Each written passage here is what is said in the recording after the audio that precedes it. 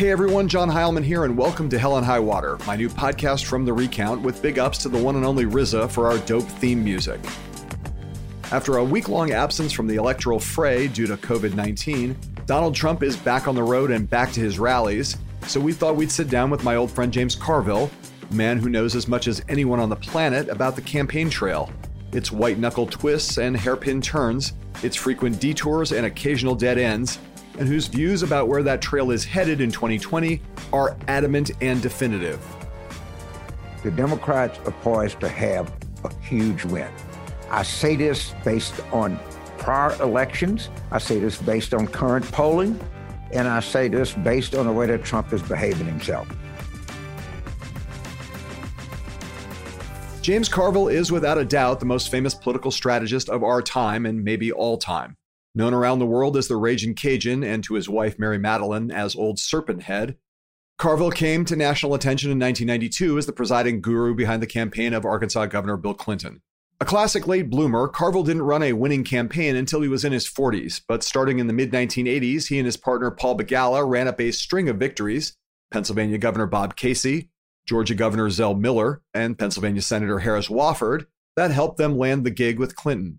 Carville's hot temper, southern fried charisma, and theatrical squalls of fury at the media, some of it real, some of it feigned, turned him into a cable news celebrity, and after Clinton's victory, his star turn in the Oscar-nominated documentary The War Room turned him into a legend, not only for his role in putting Clinton in the White House, but for coining the phrase, "It's the economy, stupid." In the years since then, Carville has worked on countless campaigns in America and abroad, advised Hillary Clinton in both her 2008 and 2016 campaigns, written books, given speeches, and held forth about every political topic under the sun, including, of course, Donald Trump. In January of this year, he endorsed the doomed campaign of Colorado Senator Michael Bennet, worried loudly that the Democratic Party might be too woke for its own good, and was skeptical of Joe Biden's prospects. But with the passage of time and the onset of the pandemic, Carville has shifted from bearish to bullish about the likelihood of beating Trump, in the process berating Democrats for being unable to get past their PTSD from 2016 and see what to him seemed like the obvious realities unfolding before our eyes. All of which brings us to one of many questions I was eager to put to James today. In the wake of what may be the worst two-week stretch any incumbent president has ever experienced in October of an election year, is it possible that maybe, just maybe, we are headed for a Biden landslide? For the answer to that and a ton of other pressing questions, take a listen to James Carville as he joins us on Hell and High Water. James, it's great to have you here, and there is so much to discuss. Well, John, we would go back for a long time, and so we'll have a good show. Let's go. You've seen more politics than I have, but I've seen a fair amount. And I've never seen anything quite like the last 10 days or so. And I'm going to read you something right now that just struck me. I was reading Andrew Sullivan, and he wrote this thing. This is just a good way to sort of tee up where we're at right here. It says, as so often these days, it's the Onion for the win. Quote, Trump attempts to pivot narrative away from coronavirus controversy by molesting child of fallen soldier. It's an Onion headline. And yet that headline barely exaggerates how wildly the Trump train has gone off the rails in these last weeks of this campaign. We've been watching in real time as a seriously sick and unstable president has ambushed and wrecked the first debate, presided over a super spreader viral event at the White House itself, ranted on Twitter in all caps while hopped up on steroids, called on his attorney general to arrest his political opponents, announced a cure, why the fuck not, walked away from a desperately needed stimulus, canceled the next debate, and encouraged the country to let the coronavirus rip some more. The Mussolini photo op, like a bad reality show finale, revealed a figure like Krusty the Clown, finished but still performing, gasping under inches of makeup, dead inside, apart from regular swoons of rage and resentment, saluting the air. That pretty much sums it up, right, James? That's where we are? Is that really where we are? When he gives the recap, it's all true. Look, the first thing is, he is trying to lose. He's not trying to win, right? He's just not trying to win.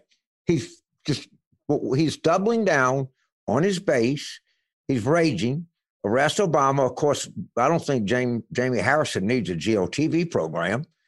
If they're talking about arresting Obama, I think he's going to do. I think we're going to have enhanced Democratic base turnout in South Carolina, Georgia, North Carolina, you name it. He is trying to drill down and get his base so agitated that the country will say, just let him go in peace. He is negotiating a pardon from Andrew Cuomo right now. That's what he's doing. Yeah. Exactly what he's doing. I got one pill you can take and this will all be over. I got another pill you can take and we'll have the militia and everything activate. Yeah. And just tell people it's not worth it. All I want to do is go to Mar-a-Lago and start Trump TV. That's his best hope now. He's not going to win this election. I've been saying this from day one. And I forget one more, I was telling like one more email from Daniel Schwartz, Esquire, about how nervous I'll make his mother and her friends when I'm talking about it. Biden's going to win. Yeah. But this is what he's doing. Right.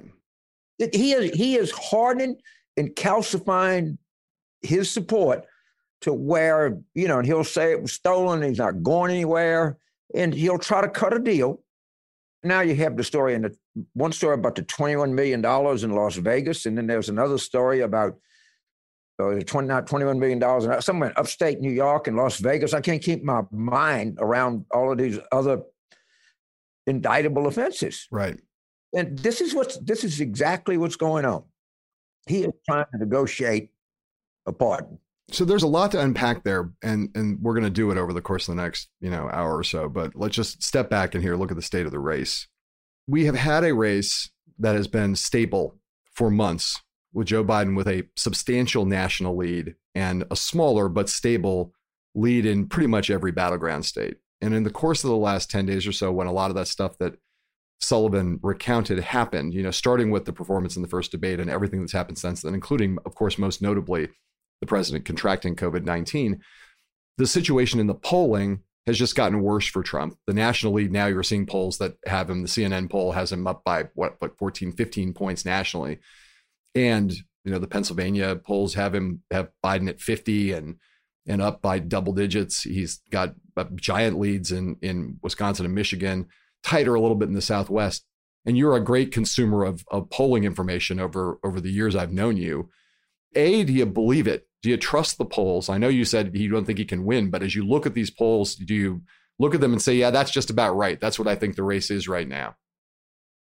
Well, of course I trust polls. And by the way, the polling average in 2016, the day before the election, was 3.4. It ended up 2.1. And there was a late surge. It was in Wisconsin, Pennsylvania, and Michigan. No doubt about that. But they were not manifestly off. Right. And the idea that you have that many interviews and everybody is so paranoid about how many non-college whites you have in your sample. I mean, they have every kind of check that you can imagine. So in 2016, Trump won the Electoral College. He got 46.1. He had Comey. There was the whole stupid email story. It was one of these things where 5 things had to go Trump's way for him to win, and all 5 did. Yep. Since then, in 90% of the off-year elections, the Republicans have grotesquely underperformed. I mean, like 8 or 9 points, not just underperforming. I mean, massive underperforming. Right. Then you have 2018. Well, 2018 was the highest turnout we've had since women were granted the right to vote, and the biggest margin. And it was not produced by one party being more excited than another. There was enormous Republican turnout. Right. It wasn't like a 2014. Right. If you look at the NBC Wall Street Journal poll from July of 19, January 2020, and today, there's some improvement, but not massive improvement. He never was going to be reelected, ever. And of course, this has just made it even worse for him. Yeah. But I've never bought into he has no hidden strength. There's no thing out there. There's no army in waiting that is waiting to be activated to throw a switch. Everybody goes batshit because, they rented a registration battle in Florida. So the guy says 58,000 new Republican registrants. There are 43,000 new Democrats. 10 million people can vote in Florida. I'm sorry, I just can't get gassed up about 15,000 new registrants, and I don't even know if they're going to vote. Yeah. You've been pointing this out for a long time, but it's certainly the case that if you look back over the course of the last 3.5 years, that in every opportunity where voters have had a chance to vote on Trump by proxy, the country has sent a pretty clear, loud message that they are trying to vote Donald Trump out of office, whether that's in midterm elections, off-year elections, by-elections, state legislative races, county court races. Like, you pick a race, Republicans have been getting their asses kicked up and down the ballot for 3.5 years. And that's, I agree with you about that 100%. That's the first thing. The other thing is, you look at these polls and forget about the top lines. You look at what's happening at the demographic level.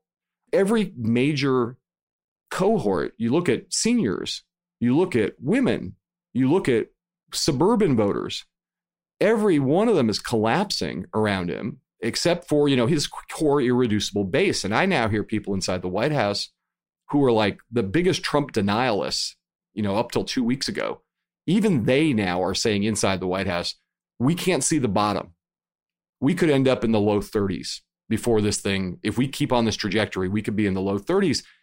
I think it's like there's almost no one, if you gave them sodium pentothal right now, including even the nuts on the right, who would claim that thing is not falling apart for Trump right now in a vivid, dramatic, probably irretrievable way.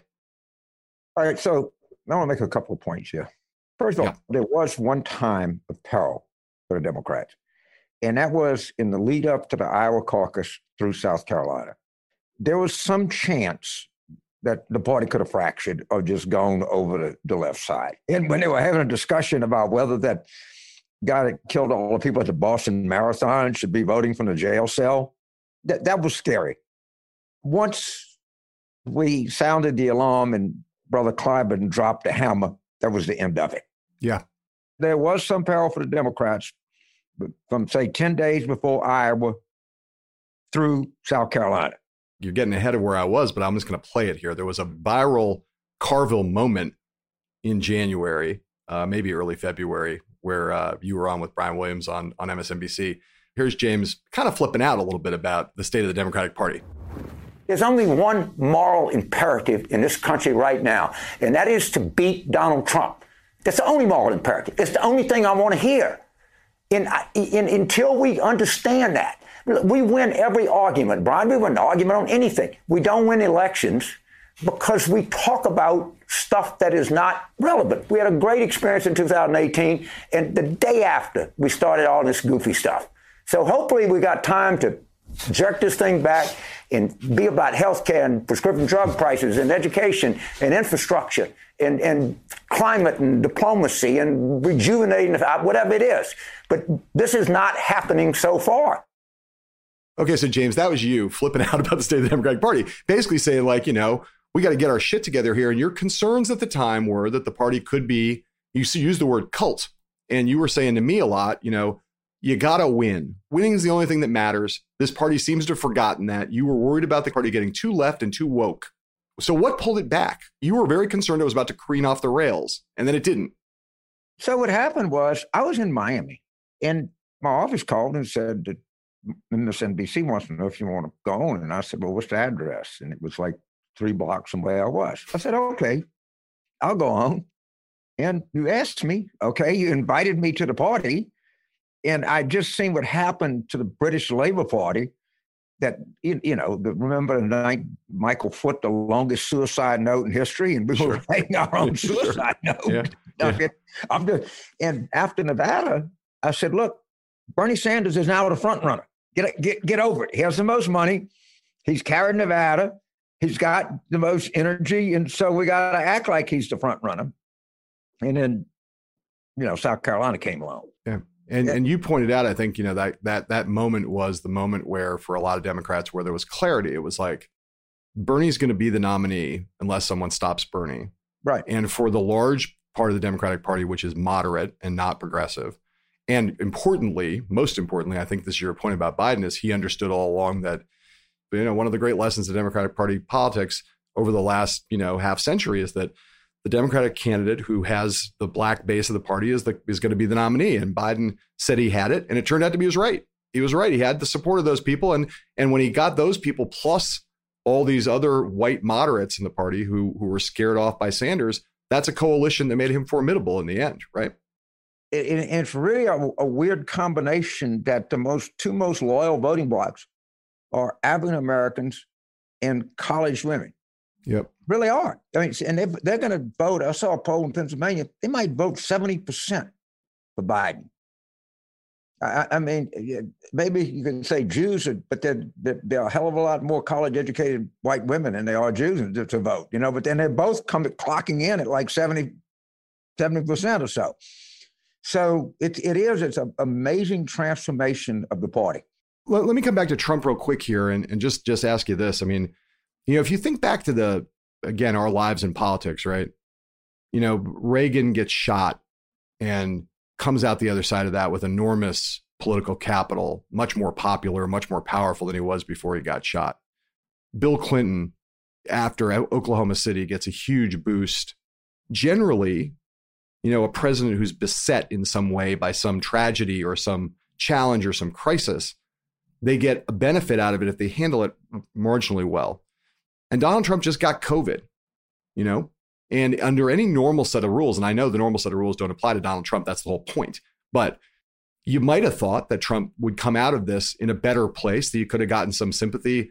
People would have seen him in a more empathetic light, whatever.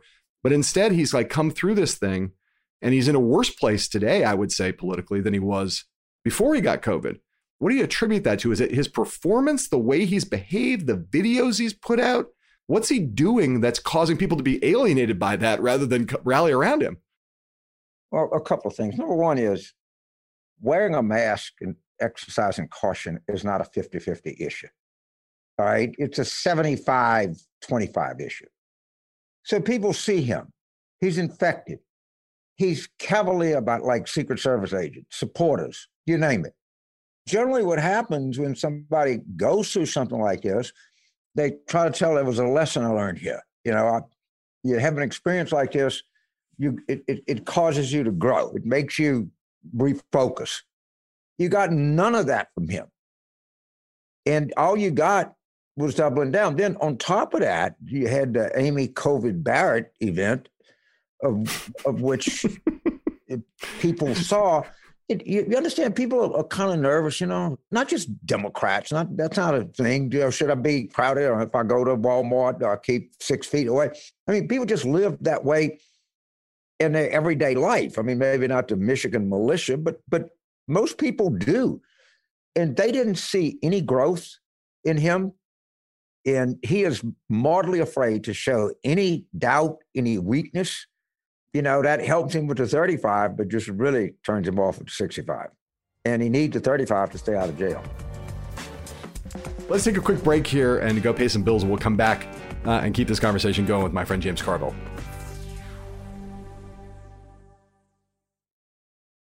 We are back with the one and only Ragin' Cajun, still raging, even though you're an old man now and you're still raging. How do you keep raging at this age, dude? I don't know, man. I think it's lucky. I run every day. You're almost the kind of definition of piss and vinegar, I would say, with some hot sauce in there, with some Cajun. That would be 55. Right. Yeah, well, for sure. Tell me about what you think, as you look back, you got, your fame obviously owes directly to the 92 race and Bill Clinton. And you were talking a minute ago about the way the party has been transformed.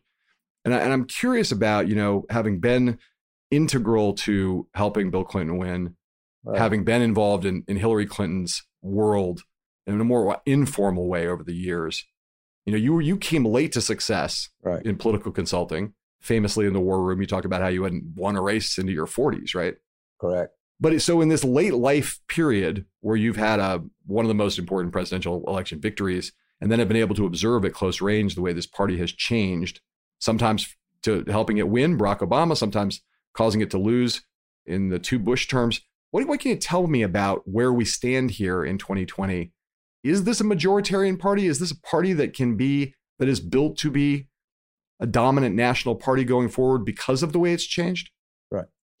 Well, first of all, I'll talk about today just a little bit. The Democratic coalition that exists for Biden is not going to hold. You're not going to have 4-star generals and Bernie. I mean, it's just not going to hold, right? And that's okay. And the Democrats have always been a party of coalitions.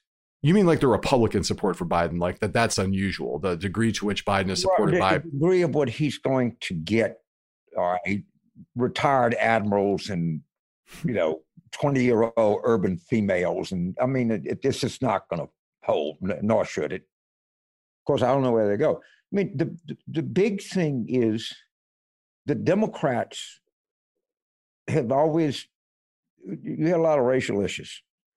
Jesse Helms, and it was a lot of, you would hear you wanted that job, and you don't even hear about affirmative action anymore. It just doesn't exist. And there actually has gotten better. You're not supposed to say that, but it just is. I mean, the Jamie Harrison is tied in South Carolina is significant. I'm sorry. You just cannot say that Barack Obama got elected. I don't know. It doesn't mean that you don't have terrible problems with police and anything else. Right. Jamie Harrison, the black Democratic candidate for Senate running against Lindsey Graham. We'll talk a little bit more about that race in a minute. But yeah, very incredible thing in South Carolina to have a black Senate candidate. And of course, Tim Scott, a current Republican senator from South Carolina, also African-American. It's really pretty simple, John. The Republicans became addicted to whites without a college degree. And they kind of abandoned the playing field everywhere. And honestly, that's just a shrinking demographic. What is growing in America? Married people or non-married people? People that go to church or don't go to church? All right?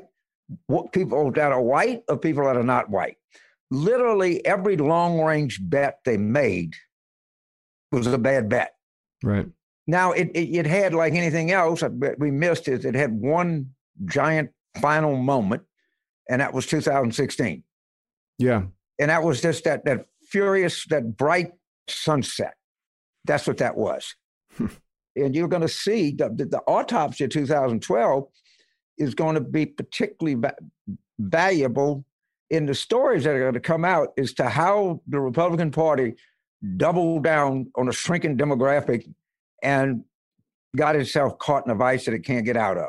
Right. So those who don't know about this or forget, after the 2012 election, Barack Obama's reelection, Reince Priebus, then the Republican Party chair, commissioned an autopsy, like what the fuck was going on? Why did Barack Obama win 2 races in a row? And they looked and said, essentially, the party's too old, the party's too white. We got to get straight with non-white voters, younger voters, all the people that James just mentioned. And it was like, there was a moment where they said, hey, this is what we got to do going forward. And instead of doing that, they went exactly the opposite direction and nominated Donald Trump and still managed to pull off that victory. So let me ask you this question. There's one true north for James Carville. It's always been like, if you don't win, there's no fucking point. If you get trapped in purity tests, if you get trapped in cultish behavior, if you have purity tests is the best way I can phrase it. You have these things you want to do as a political party. You assemble a coalition, you have objectives, you have things you want to do to change the country and make people's lives better. Republicans and Democrats have different ideas about what those are. But in the end, if you don't win, you're fucked. And so the majoritarian impulse is essential if you're going to win this election, and particularly if you're going to assemble a governing coalition that's going to last for some period of time where you can take on big problems. I would say Bill Clinton's election was a moment when, after losing 3 national elections in a row, where the party looked up and said, yeah, we got to do that.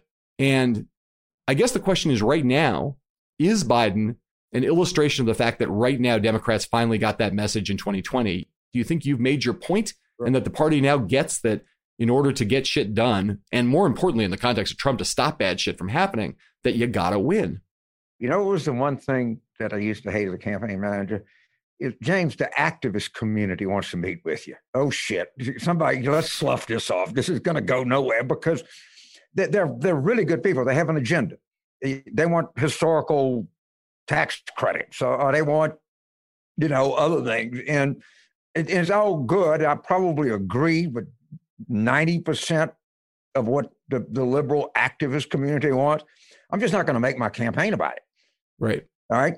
So I just slough them off, and I didn't want any of them. I didn't want any activists on my staff. We had one freaking mission here: to win this election. All right. I don't want somebody coming in and saying, we really got to talk more about this or that. No, it's not a crusade. It's not a crusade. It's not a cause. When this is over, I'm leaving. Okay, do what the fuck you want to do. I'm not sticking around. All right, I'm going to do campaigns in Brazil. I'm giving speeches. Shit, I'm going to go do movies. I'm not sitting in a freaking White House or anything else. So you can do all you want.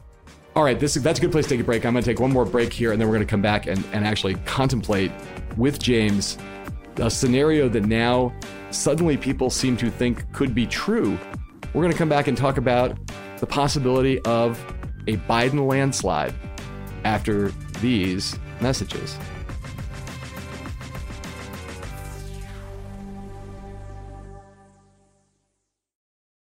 I think there is a better chance that Donald Trump does not run for re-election than he's reelected. There's no chance he's going to be reelected. Somebody's going to have to go tell this guy, look, you just can't risk the humiliating defeat that's going to come your way. And Jared or somebody's got to sit down and have a real talk, real man to man, come to Jesus, as people used to say. I don't know what it is, but this is that which can't continue will not. And the Republican Party can't continue in this direction. They got to think of something different. And we are back, and that was one of many viral Carville moments, a man who's not actively engaged in this campaign whatsoever, but every time he goes on television manages to say something that catches fire, still has the ability in this social media world, a world he's not really part of. I don't even know if you have a Twitter account, James, but you... I have one, but Bradley does it for me. Yeah, but you still managed to... You still managed to set the Twitters on fire every once in a while, and you did that in that case when you said that Trump was more likely to drop out than to win. It brings us back to the top of our conversation, which is like what Trump is doing right now. So I just ask you as a professional, right? This past week, the Commission on Presidential Debates came out and said, you know what? The next debate, the town hall debate, is supposed to happen in Miami this week. We are going to have that debate, but we're going to have it virtually. And Donald Trump got on television and said, I'm not doing that. I'm not going to do a virtual debate. And I ask you just here as a practitioner, someone who knows something about campaigns, given where Trump is right now in this race, does he not need these debates? Is that not madness to give up the opportunity to debate with Joe Biden when you're behind in the ways that he's behind in this race? Okay, let's go to the better chance he drops out than wins. Yeah. That was an accurate statement because there's no chance he's going to win. Right. There was some chance in early August that he would drop out. However remote, there is no even the most remote chance he went. What I did not factor into my calculation at the time, again, I go back to what I originally said. All he wants is just the hardest 35 he can do and have the country so exhausted with him, they let him retire in peace. That's what this campaign's about. Right. That's all it's about. This is not hyperbolic. This is what you really believe at this point. Trump knows. Your view is, just to be clear, you think Trump knows he's losing, is now resigned to losing. And that's why I asked the question about the debate, because that would then make sense if he's really trying to lose the race. Well, maybe that makes sense then. He's not trying. He knows he can't win it. But when you say, if he went to the debate, maybe said, I had COVID and I really learned something about it, that he is so scared that would affect his 35. He doesn't care. He's not going to try to get up to 45. His entire calculation, I can't do anything that risks my position with the Proud Boys or the Boogaloo people or whoever, all right? So there's no reason. He's not going to debate. He's not going to say, this has made me a more humble man. He's not going to say anything that you would expect him to do. He can't, because he wants the 35 to be as hard for him. And you can see this already in the press. Maybe the best thing to do with Trump is let's just get beyond the Trump years. Let's pass the baton, let the guy go, and let's get on and repair our relationships with our allies. And, let's build the country back together. Let's be less divided. The last thing in the world we need is have a trial with Trump and have, 10,000 people out, militiamen out in front of the courthouse, or you know what? And that's an attractive alternative to people. And that's what they're buying home. And I can't say it, but you would be stunned how many people that really cover him agree with me. Right. I mean, stunned. Agree with you that what he's really trying to do here is stay out of jail. Stay out of jail, hold on to his base, and let him go. Right. We got to do something else. Right. So, the alternative view is that he's just getting ready to try to steal it. Right. You've said before, the only way you can win it is to steal it. And so whether it's voter suppression, which they are actively engaged in almost every battleground state in the country already, right. Intimidation, litigation, poll watchers, trying to build an army of poll watchers to scare people away, potential for foreign interference. Again, Russia coming back. That's a thing the FBI director says we got to watch out for. And then the possibility in the post-election period that he's going to try to invalidate a bunch of Democratic ballots. His whole thing about mail-in ballots, right, is setting up a fight that says this has all been a rigged system. All that matters was the election day vote.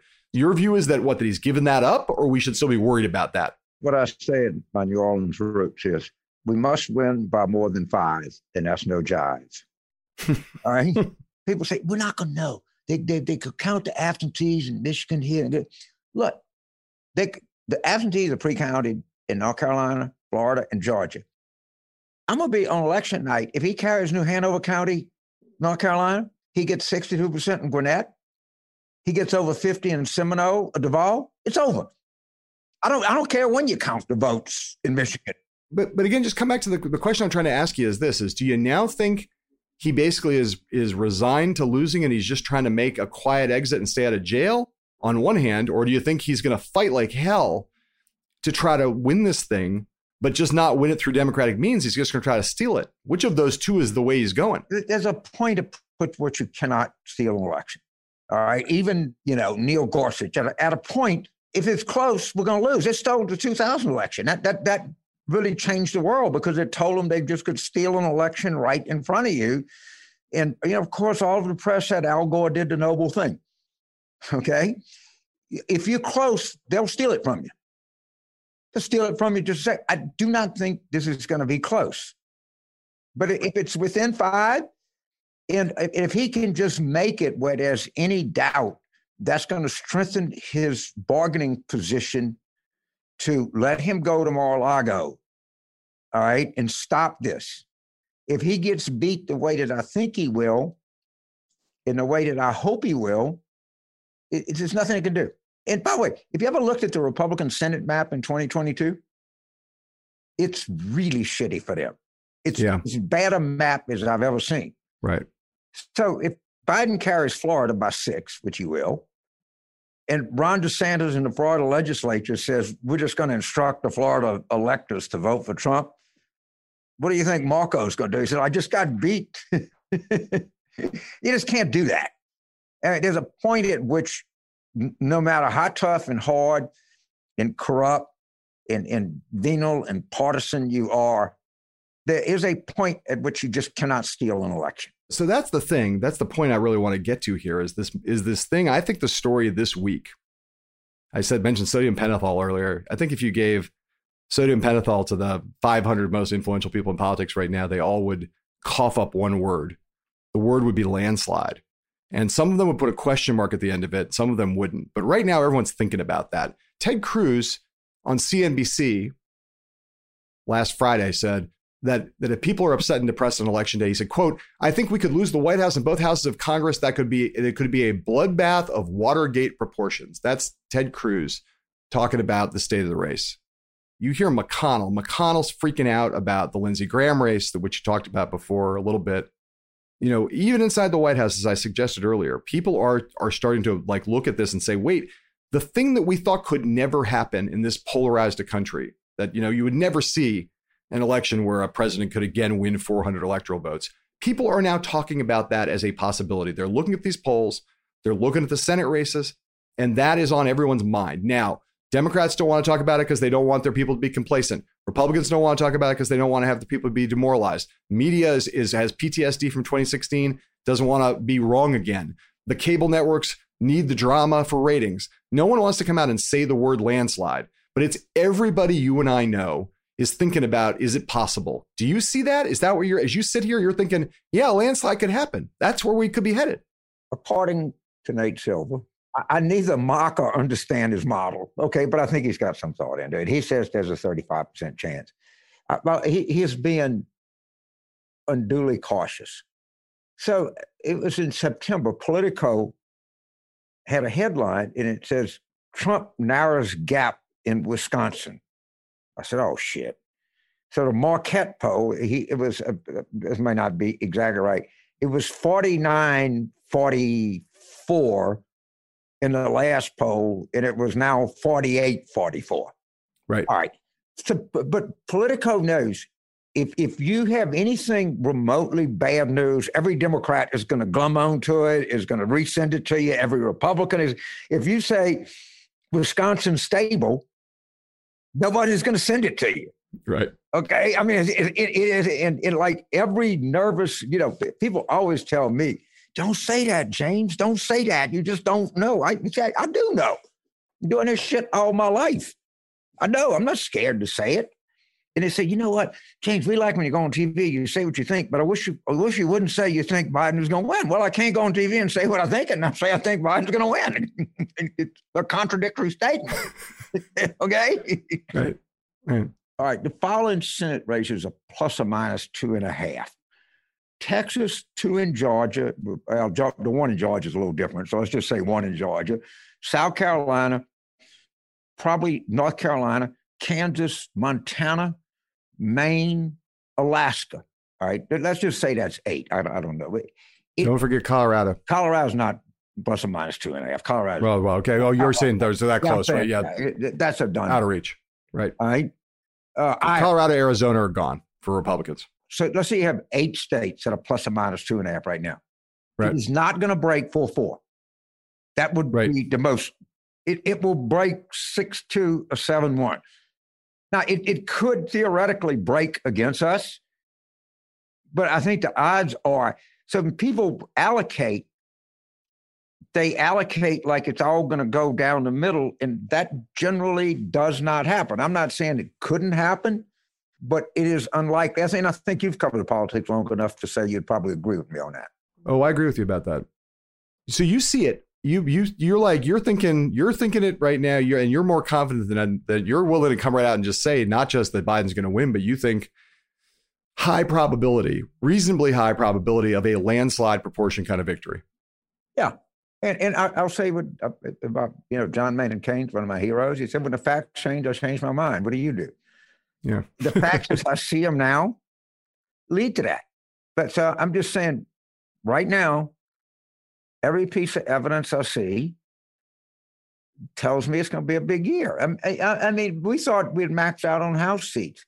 I mean, you got a guy like Mark Gersh, who is Mark is one of the more internally not particularly optimistic, even David Wasserman, who's hardly a Democratic homer. Every 10 races they move 8 the Democratic way. Right. I mean, the Charlie Cook is a fellow Louisiana guy. He's one of my oldest friends. They move things like you move a battleship. They don't they're not very cavalier about changing a race from likely to lean to toss up. And everything you see goes in one direction. Right. And so that's evidence. And they talk to every pollster. They talk to everybody on the ground and they read everything and they got great contacts. And I just place a lot of value in overall what they're saying. The notion that Biden, given his biography and given his makeup and his appeal, I think a lot of people thought, that Michigan, Wisconsin, Pennsylvania were places where he'd be very competitive. And that seems to be true right now. But if you go to the landslide scenario, what it entails is a big thing happening, which is Democrats suddenly winning a bunch of states in the Southwest, where you're from, the Sun Belt, which has been the core of Republican dominance for a long time. So you're now talking about North Carolina and Florida and Arizona in the battleground states, but you now have Beto O'Rourke out there saying, hey, you could take Texas, Joe Biden. And they're starting to now spend a little money in Texas. And, Missouri suddenly looks competitive. Now, I'm not saying those are all going to fall, James. I'm just saying that, I guess that's my question. Is it a world where Georgia has been a toss-up for Biden for months now? Do you see that possibility that Biden could potentially win some of these states in the Southwest that have been out of reach for Democrats for some period of time, some number of cycles where you just didn't ever say, well, Texas, though maybe someday in the future that could happen. But right now, that Barry's been a toss-up, basically been a tie in every poll of 2020. So A good poll. I will need confirmation because sometimes even the polls can be wrong. Had Biden getting 31% of the whites in Georgia, right? Stacey got 25. Yep. And lost by 2.5. And by the way, just given the demographic changes, you reran Georgia 2018 to 2020, Stacey might even win. All right. If Biden is truly getting 31% of the whites in Georgia, he's going to win by 4 or 5 points. Right. They're not even be that close. And the basic calculation in Georgia is you figure 60 white, 30 black, and 10 other. All right, get whatever the white is, do 31 of 60, 2/3 of 10, and 95 of 30, and you can do the math in the back of your head.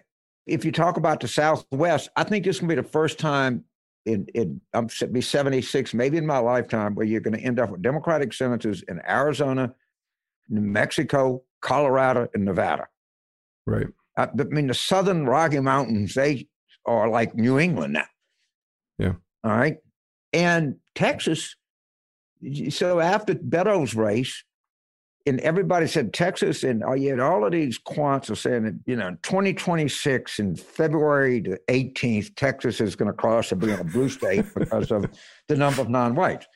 Then all of a sudden, you had this big election, Beto. And this guy, Nate Cohen, at the Times, I think he's pretty good. He did an analysis. Beto he didn't have youth turnout, didn't help him. Hispanics didn't really, about what you expect. African Americans, about what you expect. You had this massive shift of white voters. Yep. So no one wants to say the most important demographic in the country right now are actually white people. Okay, and probably it's 70% of the country. I mean, and so it's not cool to say it's actually white people who's going to determine this election. But if you run a campaign, you're not trying to be cool. You're just trying to win the goddamn thing. You're not some urbanist sitting around in a coffee shop in Manhattan, theorizing about, Noam Chomsky, or whoever his name was. Whatever people Norman Schwarzkopf Chomsky. But here's my question. So you made the point. You're about winning elections, and you're not a policy guy. You're not really even a governance guy. You're liberal. You have progressive goals, whatever. That's why you're doing this stuff. But I think about the story of my time covering politics has been the story of polarization. Right? It's been the country increasingly ungovernable, not a lot getting done, unproductive Congresses. Democrats, dominated more and more by their left flank. Republicans taken over completely by their right flank. Trump, in the closing days of this election, is spending his time talking about how you got to release Hillary's emails, telling Pompeo you got to do that, telling Bill Barr he's got to put Barack Obama and Hillary Clinton and Joe Biden in jail. That's like crazy talk, right? Governor Whitmer, we found out this week, had a domestic terror plot that was in motion to try to kidnap and kill her. That is how poisonous our politics are right now. And the depth of the division has never been worse and more dispiriting for a lot of people. People look at this and say, man, this fucking place is just fucked. So here's my question. A landslide for Biden, is that part of the way that this starts to change? Would that open the door to breaking the grip of this polarization? And could it point in a direction where we might be governable again, and where some of this toxicity might get leached, along with the departure of Trump? Some of this toxicity might get leached out of the system. Okay, so let's assume a moment that I'm right, and it's a big election night. Biden wins by a lot. I have learned over time to assuming that you're right is it's not 100% the right thing to do, but it's often a smart move. What you're going to have is the following two things are going to happen, and they're going to probably pick up some House seats. And I'm a liberal, I'm not a leftist, but so you're going to get this commentary. The Democrats have a blank slate. The truth of the matter is that if what happens, that I think happens, the incoming Democratic Senate and House caucus will be less progressive than the current Democratic Senate and House caucus. All right. And people have not figured this out. Hickenlooper and Kelly 100%. and Harrison, Gross are coming to town. All right? Jamie Harrison is decidedly not for the Green New Deal or Medicare for all. It's not like the squad gains power in that scenario. Not at all. What is also the converse is going to happen is the House Republican and Senate caucus is going to be even more conservative than it is now. And so what we're going to have to do is we're probably going to have to be willing to lose some people in our coalition. Maybe like the squad can become an adjunct to the party and, can use their influence on close votes. But understand what's going to be coming to town if we have a landslide. We have every seat we can have in Boston and Manhattan and Los Angeles and, and everything else. And I wonder whether, as a closing thought here, just finish this thought on the Republican side. What happens in your view to the Republican Party? Is the Republican Party post a Biden landslide, or at least Biden wins this thing in a definitive way where people think, he's got a mandate and Trump has been, dispatched? Is the Republican Party, does it go back to, quote, I'm going to put quotes around this, quote, normal? Or is the Republican Party still a Trump party? Or is it a power struggle? What happens to that party you have spent so much of your life trying to beat? Is it a rump party that's left, picking up table scraps? Or is that a party that now begins some kind of process of rebirth and regeneration and renewal? And who would ever thought that, Bill Kristol would be like my new best political pal? Not me. Not me. We do not know what the effect of this defeat will be on them. And understand, a lot of the institutional or establishment Republican Party are the home builders, all right? The beer distributors, the Realtors Association. They're going to be literally wiped out. So what's going to be the effect if they have a terrible defeat and somebody is running on a Trump agenda? And the other guy says, you're destined, we're going to lose the election. Now, if you want to do that, you can go ahead and do that. We've run this horse before, and it's really an A. And I see a new Republican Party. So you don't know, because once people get out of power, they want to be back in power. Yeah. You'd be surprised the number of Republicans that are not at all moderate, that were pissed off when Biden pulled his negative spots when Trump got coronavirus. I had people texting me, James, what the fuck are y'all doing? Put them back up. And I'm talking about hardcore, want to win, doctrinaire, die in the wool, like Republicans, Republicans, pure Republicans, not rhinos, like hardcore Republicans. Believe if you go into that caucus, a lot of them are pulling for a landslide. The only way that we have to hit bottom until we get better. But once you beat, you look entirely different. Yep. Trump is trying to keep it a cult because he thinks that's his way out. Cults have never worked in American politics. They've been disruptive. They have caused angst and pain, but they generally do not bring you any power. Power. That is the only word that matters. Power. Listen to me, people. Power. All right. I would say that is probably a very good last word. So thank you for taking the time. And I'm praying for a time when we will get back to I want you to buy me a goddamn steak. Let's go to one of those places in New York that's expensive, and I'll get you to, Well, seriously, you either got to get your ass up here and we got to have dinner, or I got to get down there and whatever. We'll one side or the other. Let's get together. And at some point, we'll be able to be in the same place again. Gumbo for lunch. That's good. Oh, all right, man. Take care. All right, brother. Thank you. Take care. Hell and High Water is a podcast from The Recount. Thanks again to James Carville for being here with us. If you like this episode of Hell and High Water, please subscribe to the podcast and leave a nice rating for us on the Apple Podcast app. It helps people find out what we are doing here. I am your host and the executive editor of The Recount, John Heilman. Aaliyah Jackson and D. Scott Carroll engineered this podcast. Justin Chermel and Diana Roten handle the research. Sari Soffer is our producer, and Christian Fidel Castro Russell is our executive producer.